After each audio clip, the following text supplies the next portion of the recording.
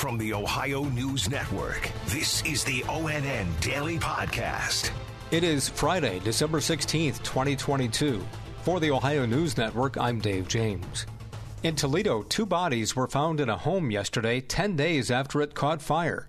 The home burned back on December 5th, and Toledo firefighters responded. But after a stairway collapsed inside, firefighters backed off from checking the basement and finished fighting the fire. It was yesterday that the bodies were found in the basement as an investigation into 2 teens missing since before the fire was being conducted. Toledo Fire Chief Allison Armstrong talked about the basement not being checked on the day of the fire. The incident commander made that decision, and his intentions were to go back after the fire was extinguished and make sure those areas were checked, and unfortunately they just didn't have that ability. She added, to know that 2 people are deceased now and families are mourning and hurting, and that's terrible. So I'm terribly sad for the families, and just an unfortunate situation. The bodies had not yet been identified as of this afternoon. The 2 missing teens are 15-year-old Keyshawn Pittman and 16-year-old Camarion Wilder. More than 1,000 people are in Ohio hospitals with COVID. The state health department says the total is 1,182, but not all of them are necessarily there because of COVID. That number has, in general, held fairly steady over the past couple of weeks. The health department says 235 people have died of COVID in Ohio over the past month and 558 over the past 2 months. Statewide, 86% of all COVID deaths since the start of the pandemic have been people aged 60 and older. Ohio's updated unemployment rate was released today. It remained at 4.2% in November, unchanged from the previous month. A year earlier, it was 4.6%. The current national unemployment rate is 3.7%. 6 years after a shoplifting incident exploded into a nationwide controversy in Northeast Ohio comes word of closure. Laura Queso explains. Gibson's Bakery has received all $36.59 million owed to it by Oberlin College.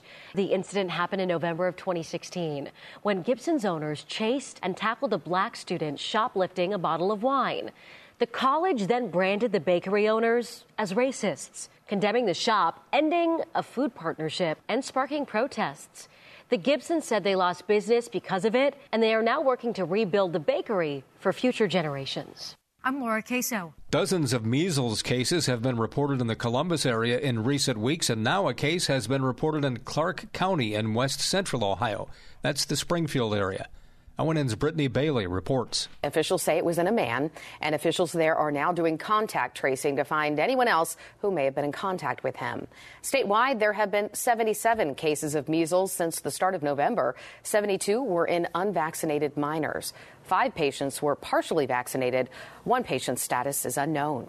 I'm Brittany Bailey. A sheriff's deputy from northwest Ohio's Wyandotte County, that's where Upper Sandusky is, was killed in a crash in Pickaway County south of Columbus yesterday. Deputy Daniel Ken was transporting an inmate when his cruiser collided with a pickup truck at an intersection just to the west of Circleville. Nathan Frazier met Officer Ken at the police academy, and they worked together in Seneca County before Ken moved on to Wyandotte County. I think you run out of words to describe somebody that good, that has moved on at an early age in life. Very fortunate to have somebody cross paths with like that in my life. In the darkest moments, you have to understand that, sometimes God needs warriors and heroes.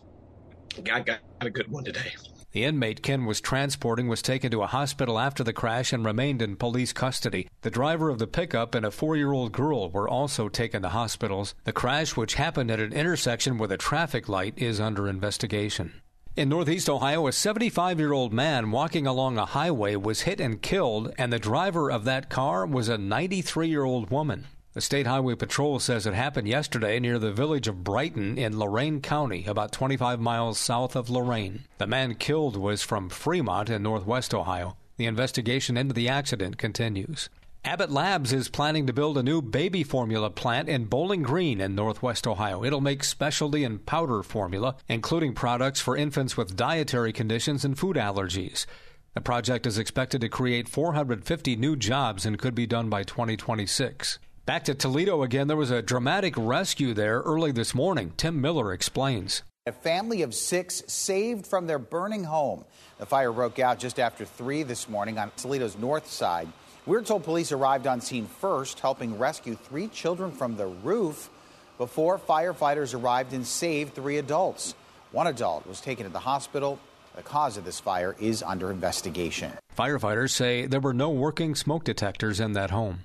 A bill sent to Governor DeWine's desk would require a photo ID to vote in Ohio and would make other changes that critics say restrict opportunities to vote. ONN's Clay Gordon says the vice president is expressing her displeasure. Vice President Kamala Harris weighed in on the voter ID bill that passed Ohio's General Assembly. She says the bill would undercut the fundamental right to vote. The vice president goes on to say, at a moment when so many fundamental freedoms are under attack, Ohioans should have every opportunity to make their voices heard at the ballot box. Meanwhile, Governor Mike DeWine says he'll examine whether there's a need for this bill. I think the burden is always on, if someone wants to change the status quo, they have a burden of showing that there is a real need for this. So I'm going to look at the bill. I'm going to look at each separate provision that they have made, and ultimately make a decision. Of course, as governor, I'll either sign the bill or I'll veto the bill. A bobcat has been captured on video near a college in Ohio, but it's not Ohio University, the home of the bobcats. It's Miami in southwest Ohio on a nature preserve near the campus. The first time a bobcat has been seen there. This week, Cleveland Metro Parks said it had spotted a bobcat in its parks for the first time in over 170 years. Special thanks to our affiliates, WTOL-TV in Toledo, WKYC-TV in Cleveland, and WBNS-TV in Columbus for their contributions to today's podcast. I'm Dave James on the Ohio News Network. This has been the ONN Daily Podcast, a production of Radio Ohio Incorporated on the Ohio News Network.